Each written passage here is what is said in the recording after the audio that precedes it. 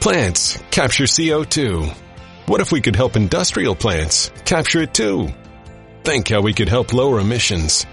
More and more scientists think carbon capture is key to reducing CO2 emissions globally. It's one way ExxonMobil is helping industrial plants be more like plants. That's the unexpected energy of ExxonMobil.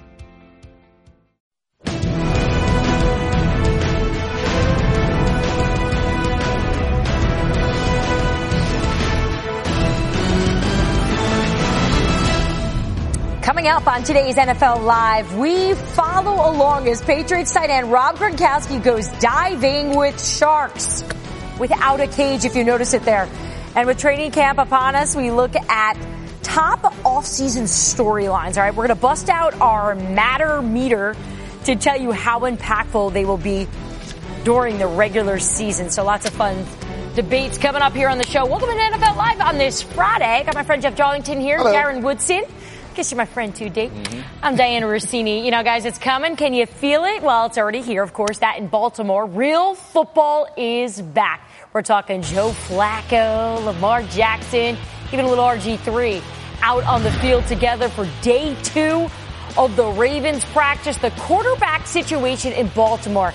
Maybe one of the most interesting quarterback situations going on in the league, especially with Lamar Jackson right there. So a lot of conversation here leading into camp over the last few weeks, and we are finally here, guys. Lamar Jackson perhaps putting a little pressure on their starter, Joe Flacco. So, Jeff, let's start with you. How do you see sure this? You want to start with me? You want the rational perspective from Damien? Or do you want the irrational perspective from me? I want to talk about how you see this playing out. And you because just call me Damien. You know that it's Darren.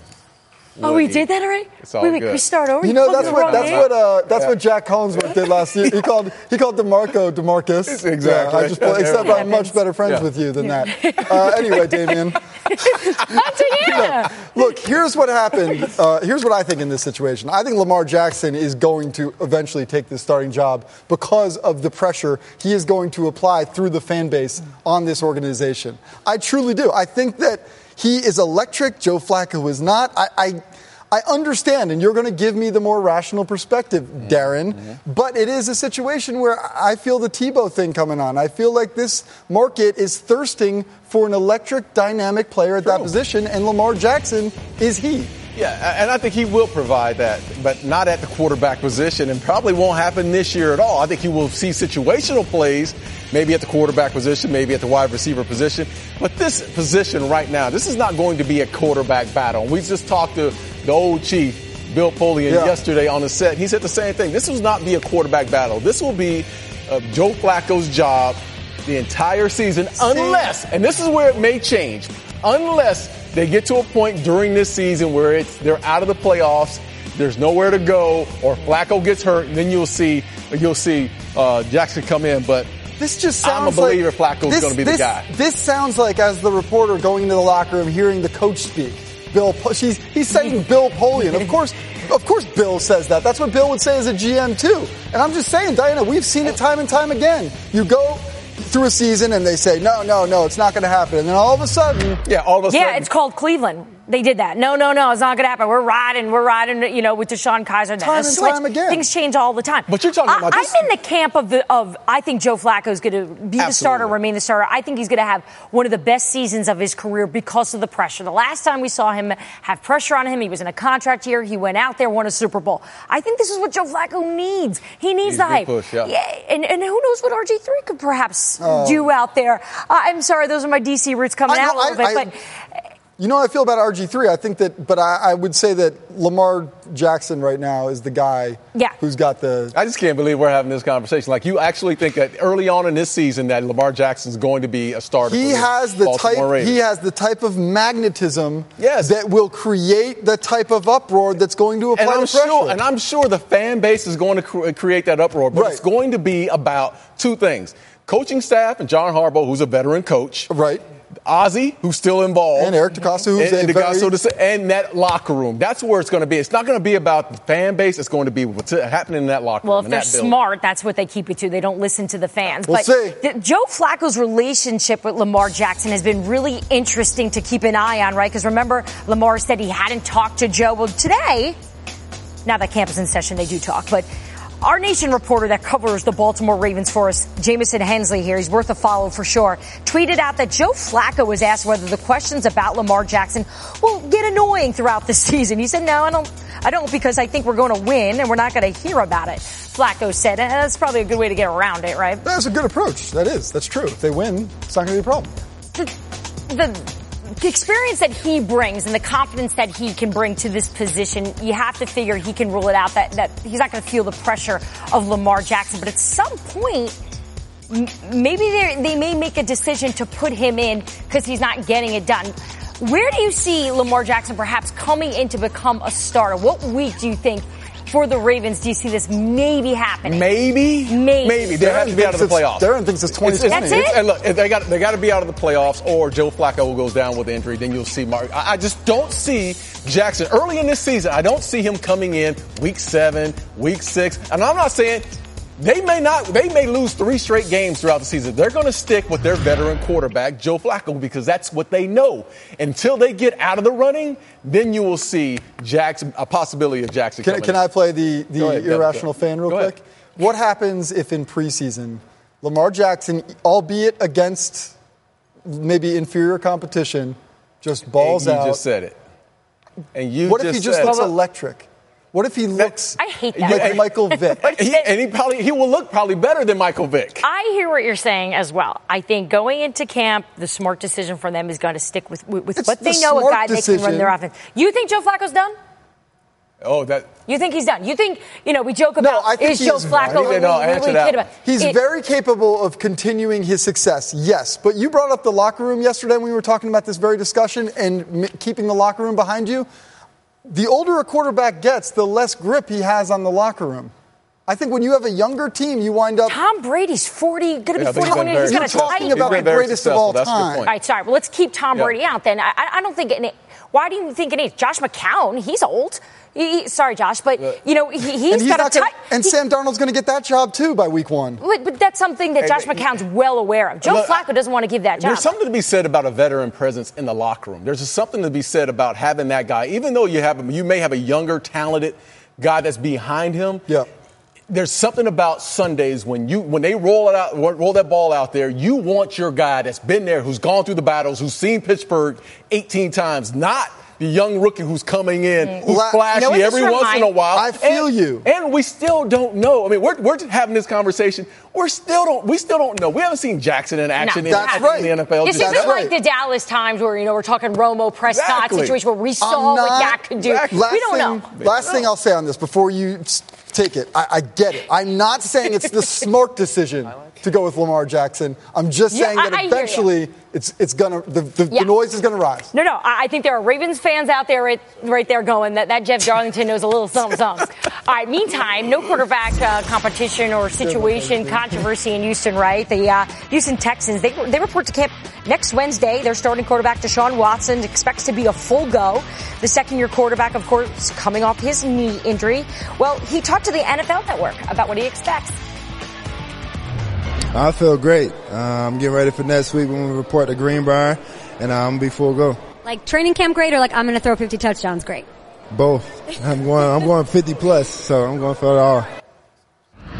Ooh, we're going to get to that 50-plus conversation in a sec. But first, in terms of Deshaun Watson's health, this is his second knee injury in his career. He, of course, tore that ACL in college, now again here with the Texans. Jeff, what do you know? I mean, by all means, by everybody you speak to in the Texans organization, there is no qualms. There is no concern. It doesn't feel like the Carson Wentz situation where they're like really nervous about getting him back on the field. Mind you, with very different timelines, but this is still a player who's 8 months out.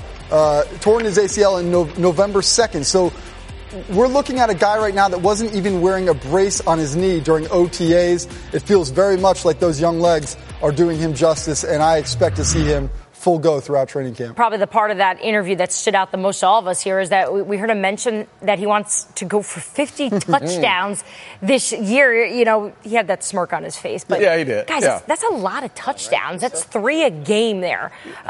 You think this can happen, Darren? Look, there's only 2 people that have ever done it. That's Peyton Manning and Tom Brady. So, those are hard numbers to get to. And if he can get close, maybe 40, that's a very successful season. Yeah. I don't think he gets to 50. I honestly don't. I think they'll manage him a lot differently than what they probably did last year. He's coming off an ACL surgery. And not only that, the defenses have had an entire year to figure out what he does, what his strengths and what his weaknesses are. And right now, we're just sitting here guessing that he's going to have a great season. We have to sit and wait and see how healthy he is, how much he's learned from last year, and how defenses are going to adjust. Yeah, I tend to agree. And I also look, I'm not, now all of a sudden I'm going to be the rational guy after talking about Lamar Jackson, but I just think it is important. And he was having fun right then. I'm not trying to say that he's putting his expectations too high. I love his confidence. I just think that it's important to also scale back expectations a little bit from the standpoint that he was excellent last year when he was in there. And I think he will continue to be excellent, but just make sure that we allow him to continue his growth at a decent pace and not just expect him to start like sophomore Lamar slump. Jackson. Yeah. We're not saying this is going to be a sophomore slump. No, I don't think it's going to be a slump. I just think that he 50 touchdowns. That's a lot. I mean, that's a lot of touchdowns. That's certainly one of those headlines where you have to see the interview. 100%. Because at first I was like, wait, why is he putting these expectations on himself? Of course, I think he just said that with tongue-in-cheek, but of course he's setting the goal as high as he possibly can, as he should. You actually mentioned other quarterbacks to finish with 50 touchdowns in a season. Of course, Tom Brady did it back in 2007. A 65-yard pass to Randy Moss in Week 17 against the Giants gave him his 50th passing touchdown of the season, making him the first quarterback in history to throw for 50. Brady also ran for a pair of touchdowns that year. We've all seen him run. That gave him 52 passing and rushing scores during New England's 16-0 regular seasons as he continues to practice his rushing touchdowns. We saw his Instagram videos a few weeks ago. Then 6 years later, Brady was answered by Peyton Manning. He began his second season in Denver with a record-tying 7-touchdown performance against the Ravens in Week 1, and man, he did not let up that season. He finished with 55. He added 1 on the ground, finished with a ridiculous 56 scores in 16 games. That's an average, of course, of 3.5 touchdowns per game. I did that math off the top of my head, by the way. Yeah, right. Yeah, that was in the script. Geico presents Monster Counseling. Dracula, tell me how you're feeling. No one understands how lonely it is. No one will even let me into their house. I knock and I knock, but they ignore me. Uh-huh. What else? I look in the mirror and I don't even see myself anymore. If you don't see yourself clearly, can you really expect others to? I'm having a breakthrough. It's not easy to be a vampire, but with Geico, it's super easy to switch and save hundreds on your car insurance. Back here on NFL Live, we're going to go inside the headlines. We begin with the first headline, which reads, NFLPA announced standstill on anthem rules after the Dolphins report. Here was the statement on the anthem rules from the NFLPA. The NFL and NFLPA, through recent discussions, have been working on a resolution to the anthem issue. In order to allow this constructive dialogue to continue, we have come to a standstill agreement on the NFLPA's grievance and on the NFL's anthem policy. No new rules relating to the anthem will be issued or enforced for the next several weeks while these confidential discussions are ongoing. So back here in studio here, Jeff Darlington, Darren Woodson here. Jeff, let's begin with you. What are you hearing around the league about this?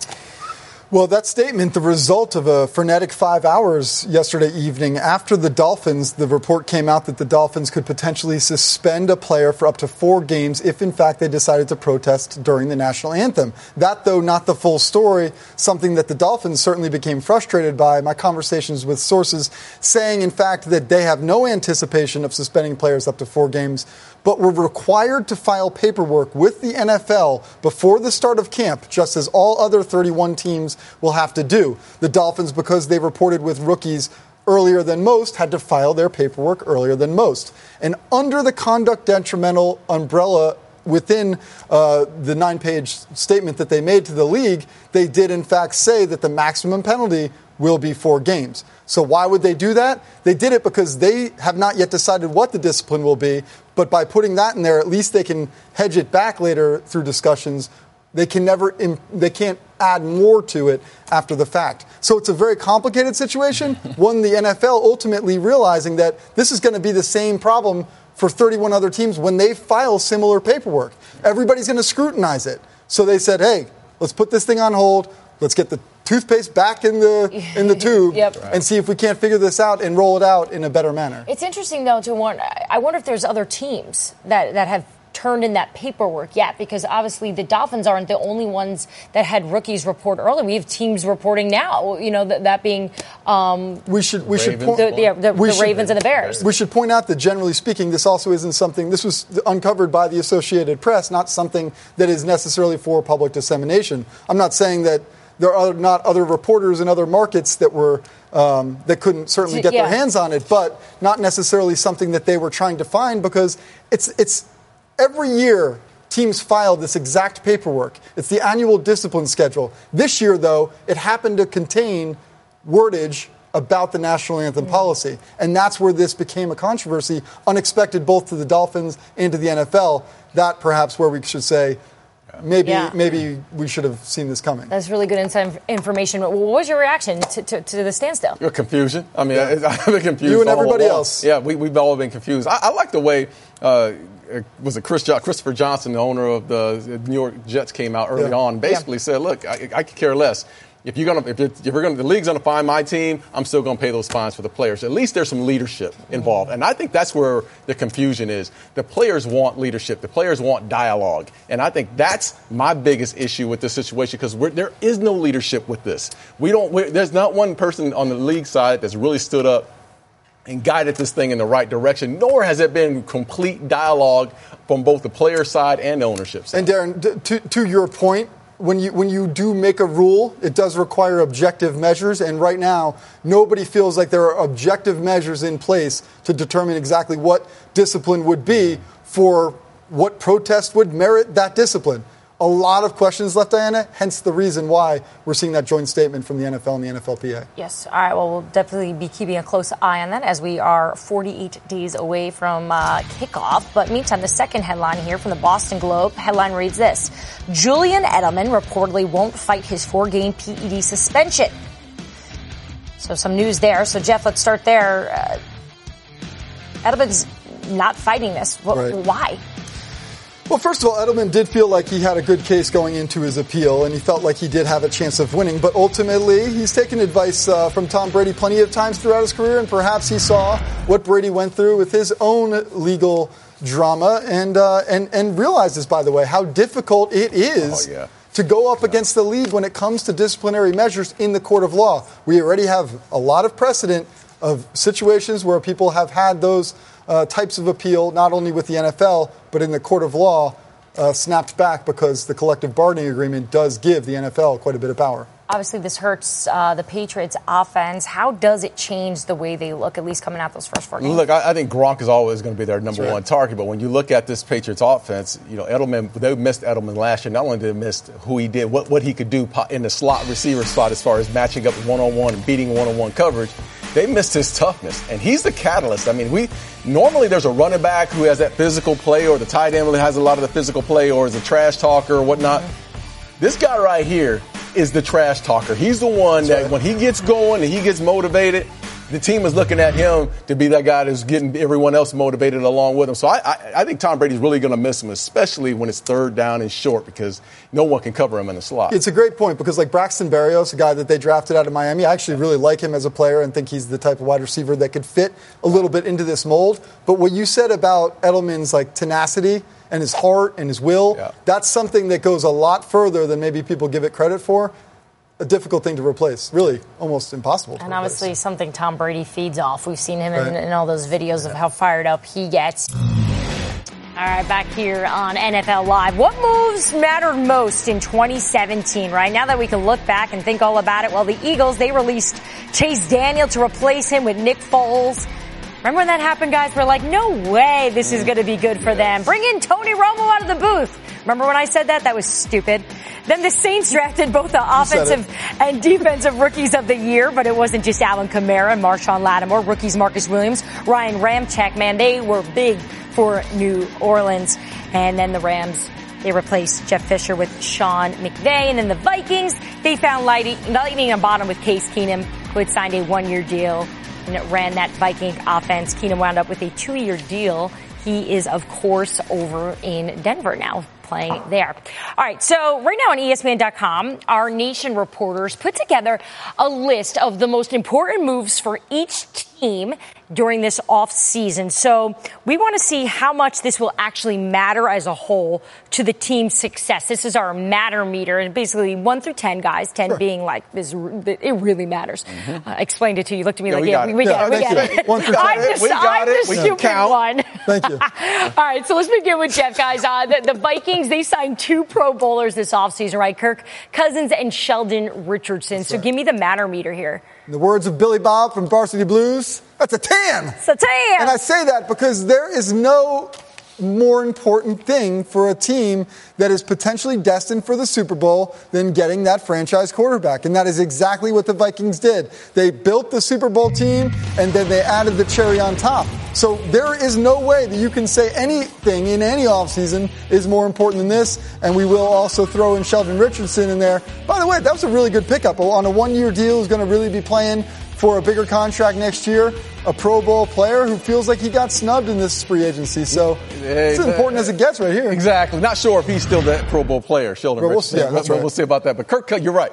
This team was right there last year. Went to the NFC Championship team. It's Super Bowl or bust for the Minnesota Vikings, and Kirk Cousins has to be the guy that takes them there. I got one for you, Diana.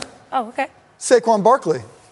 How much will he matter to the Giants this season? I'm going to go one less than a 10. I'm going to go with 9. 9. And my thought process here is that they've got plenty of weapons in Odell Beckham Jr., Evan Ingram, Sterling Shepard. But I think Eli could use another option there on offense. And listen, the hype surrounding Saquon Barkley is the ultimate, I would say, probably of all the draft picks this past season, probably with the exception of Sam Darnold in terms of the pressure that's on him.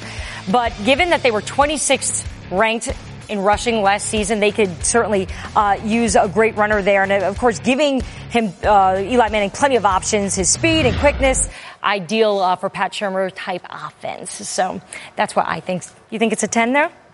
You think I was a little light on that? Because I almost went 10. You know what? You're right. I'm right around there. It's close. Hey, listen, this team has to run the ball. Yeah. They have to run the ball. They just can't rely on Eli Manning to win games for them all the time. They have to run the football. All right. You're up next. Eagles. Actually, no. Let's go back to Jeff. Yeah. They made some big trades in the offseason, right? They traded for Michael Bennett. So give me a little matter move here.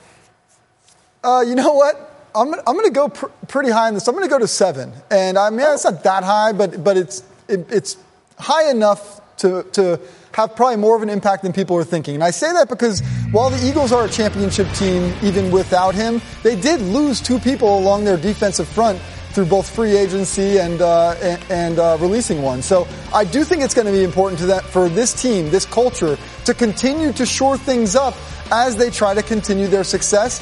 While Michael Bennett might not be the same player we necessarily remember him as from the Seahawks, I do think this is pretty important for the Eagles to kind of continue to churn out big wins. All right, Darren, the Panthers, they trade for Torrey Smith. So show me in the meter, how much does it matter? I would say a 4. Well, listen, Torrey Smith in his 8th year, you get a deep threat, but you're not talking about a number 1 receiver. You're not talking about a guy that can, run great routes all the time. He's a guy that takes the top off the defense. He gets deep for you. But at the same time, I think bringing in North Turner this year and the relationship between he and Cam Newton, that's going to be an 8 or a 9, depending on that. But when you look at Torrey Smith, great locker room guy, make the big plays, but he's a guy that you're not sitting there thinking, okay, I got to figure out a way to game plan for Torrey Smith. Yeah. No, that makes sense. I like that. I'm in agreement with you. There's nothing here that I think is crazy in terms of where you guys are putting this. So. Well, let's see if you can get a little crazy. Calvin Ridley, Diana, what do you think about his addition to the Falcons and how much that could matter? I'm going 10 on this. What? Wow, here's why. Who knows what's going to happen? Who knows what's going to happen with Julio Jones, first of all, right? But here's the other thing. Nick Saban recently was on ESPN talking about how he is one of the greatest receivers to ever play at Alabama. Saban says that about all his guys. Haven't really had more catches and touchdowns per game at Alabama than Julio Jones did.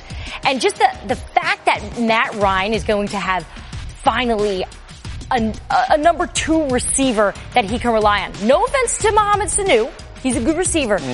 But I know down in Atlanta, they think that this guy is going to be the difference maker and or at least get Julio Jones open in more opportunities. But a 10? He's your number 3 guy. He's your number 3 guy. 10.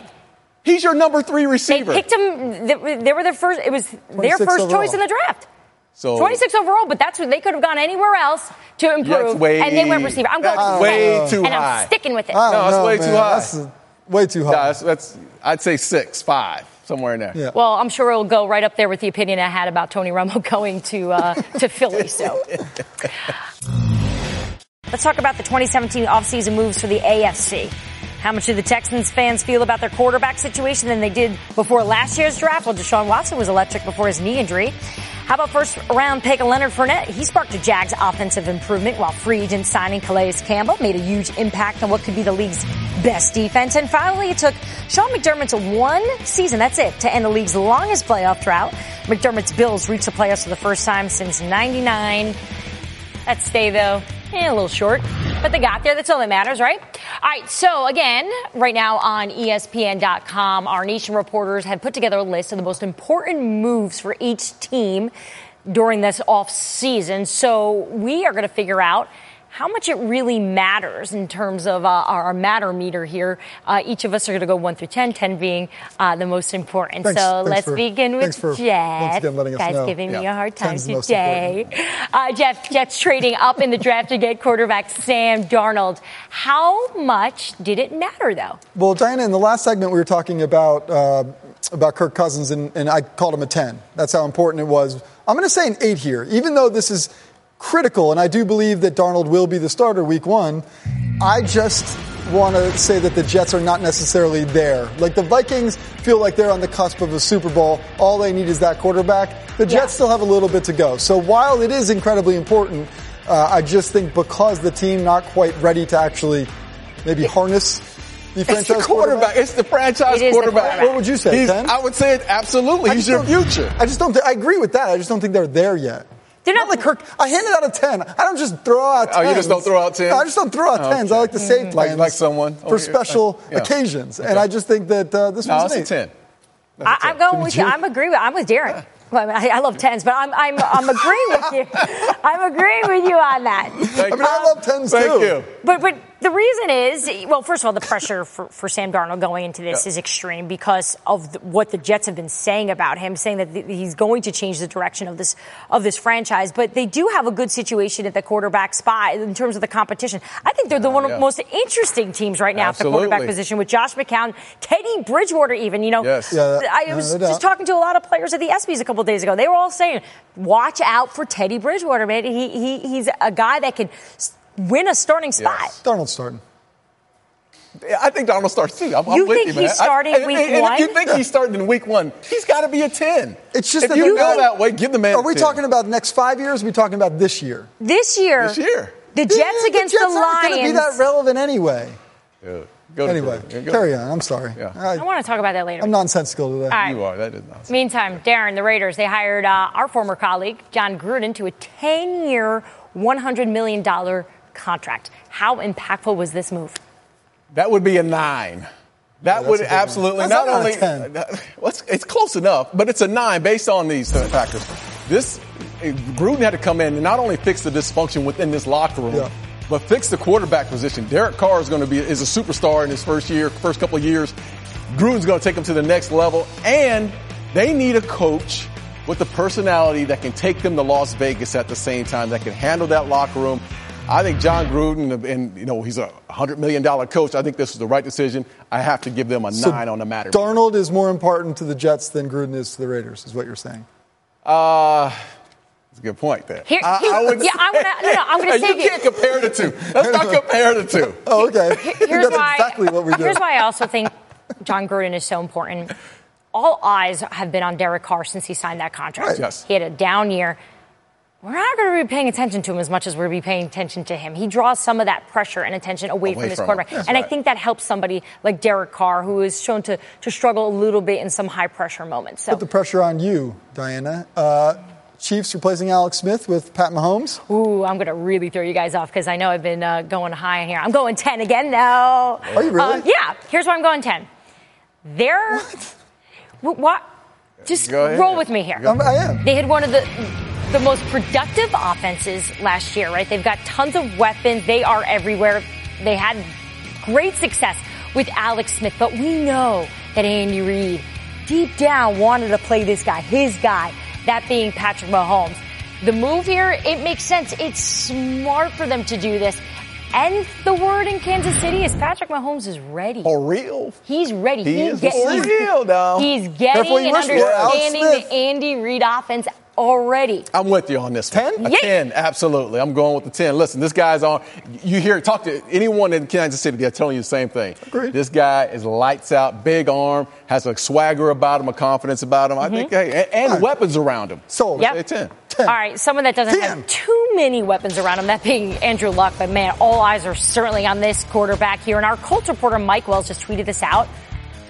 He said Andrew Luck is good to go for the start of training camp with no limitations on what he can do. GM Chris Ballard said Luck will not throw 7 days a week during training camp, but he needs to play.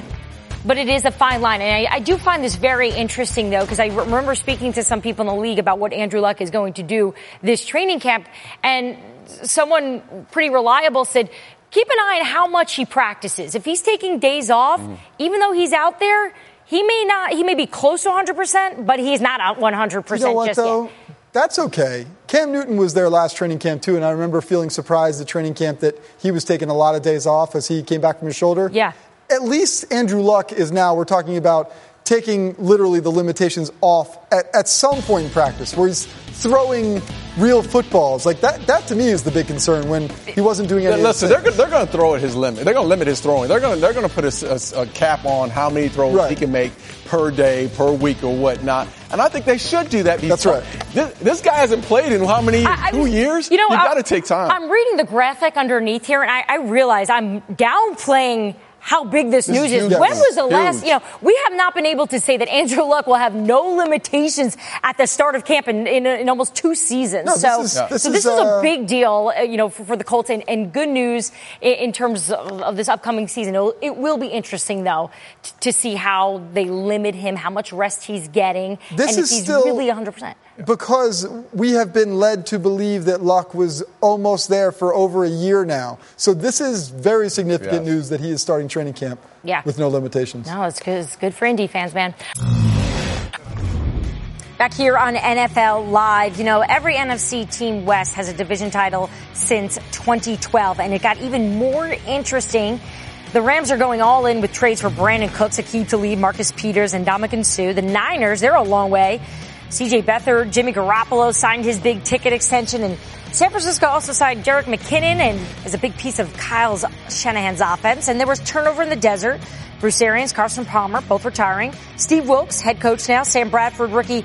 Josh Rosen now at the quarterback spot. But no NFC Team West took bigger hits than the Seattle Seahawks. Seattle cut Richard Sherman, traded Michael Bennett before watching Cam Chancellor potentially retire. So, Todd Gurley recently spoke to the Rams Wire on the Seahawks changes. Here's what he said. He said, hey, we're happy about it. We have to take advantage of the situation while we can. Those guys have been beating up on us for a while now. It's definitely time for us to come in and try to take over this division and try to be back-to-back champs. I can tell you Todd Gurley does not sound like that the way I was saying it, but those words are his. I was talking like a cheerleader there. So, Darren, though, based on the words that you're reading here. Love it. You like it? Love it. Listen, he's not talking about championships and winning the Super Bowl. He's talking about taking care of the division. Goal number one. Which is goal number one. Win your division, and then things will take care of themselves. I love the way he came out and said that. All right, so Gurley said that, but how do you guys see this division playing out, Jeff? If you were to put together the NFC West division based on what you know, what you think, some of your opinion here, Give me first through fourth. First of all, I agree with Todd Gurley that it is time for them to take the division and take it by a storm, and that's why I have this here. I personally think, you can look at both of these and see that me and Darren do disagree perhaps on second and third place. I'd be willing to flip-flop those. Seattle dealing with some growth issues, but I think that their leadership, both in the front office and the head coach, can harness some wins there. But I just think that this is the Rams, amazingly, in just 2 years' time, are suddenly head and shoulders above the rest of the division. Yeah, I think this is the obvious. I think the Rams are the obvious due to personnel and what we saw last year. These two right here are my concern with Seattle is this. They lost their defensive coordinator. He's gone. Very fair. The Legion of Boom is no longer. Right. And this defense with the Seattle Seahawks has carried this team for years. Can the offense is going to have to come around with Seattle, and can they carry wins? I don't see it. I think I'll put my money on Kyle Shanahan. Hey, I'm with you. And that offense in San Francisco before Seattle. I feel you. And by the way, we put Arizona down here like they're an afterthought. If Sam Bradford comes in and lights it up and can stay healthy, that's not a bad – they could easily hop to 3, maybe even 2, but I just don't think it matters, nor do I think, Darren, I think you probably agree with me here, is that none of these teams are likely to make the playoffs given the depth and talent in the NFC. For sure. Right. Guys, let's get the challenge flags out here. Sure. I want you guys to challenge. Jeff, you got to start us off here. A challenge, a player, a team, anything. Go ahead. What do you got? I got to be honest. I'm going to challenge Aaron Donald. And I'm not necessarily saying it's time to take the deal that's on the table. I'm saying to be very careful about this. I do challenge you to maybe take a second look about the fact that you got a very, very lucrative offer on the table.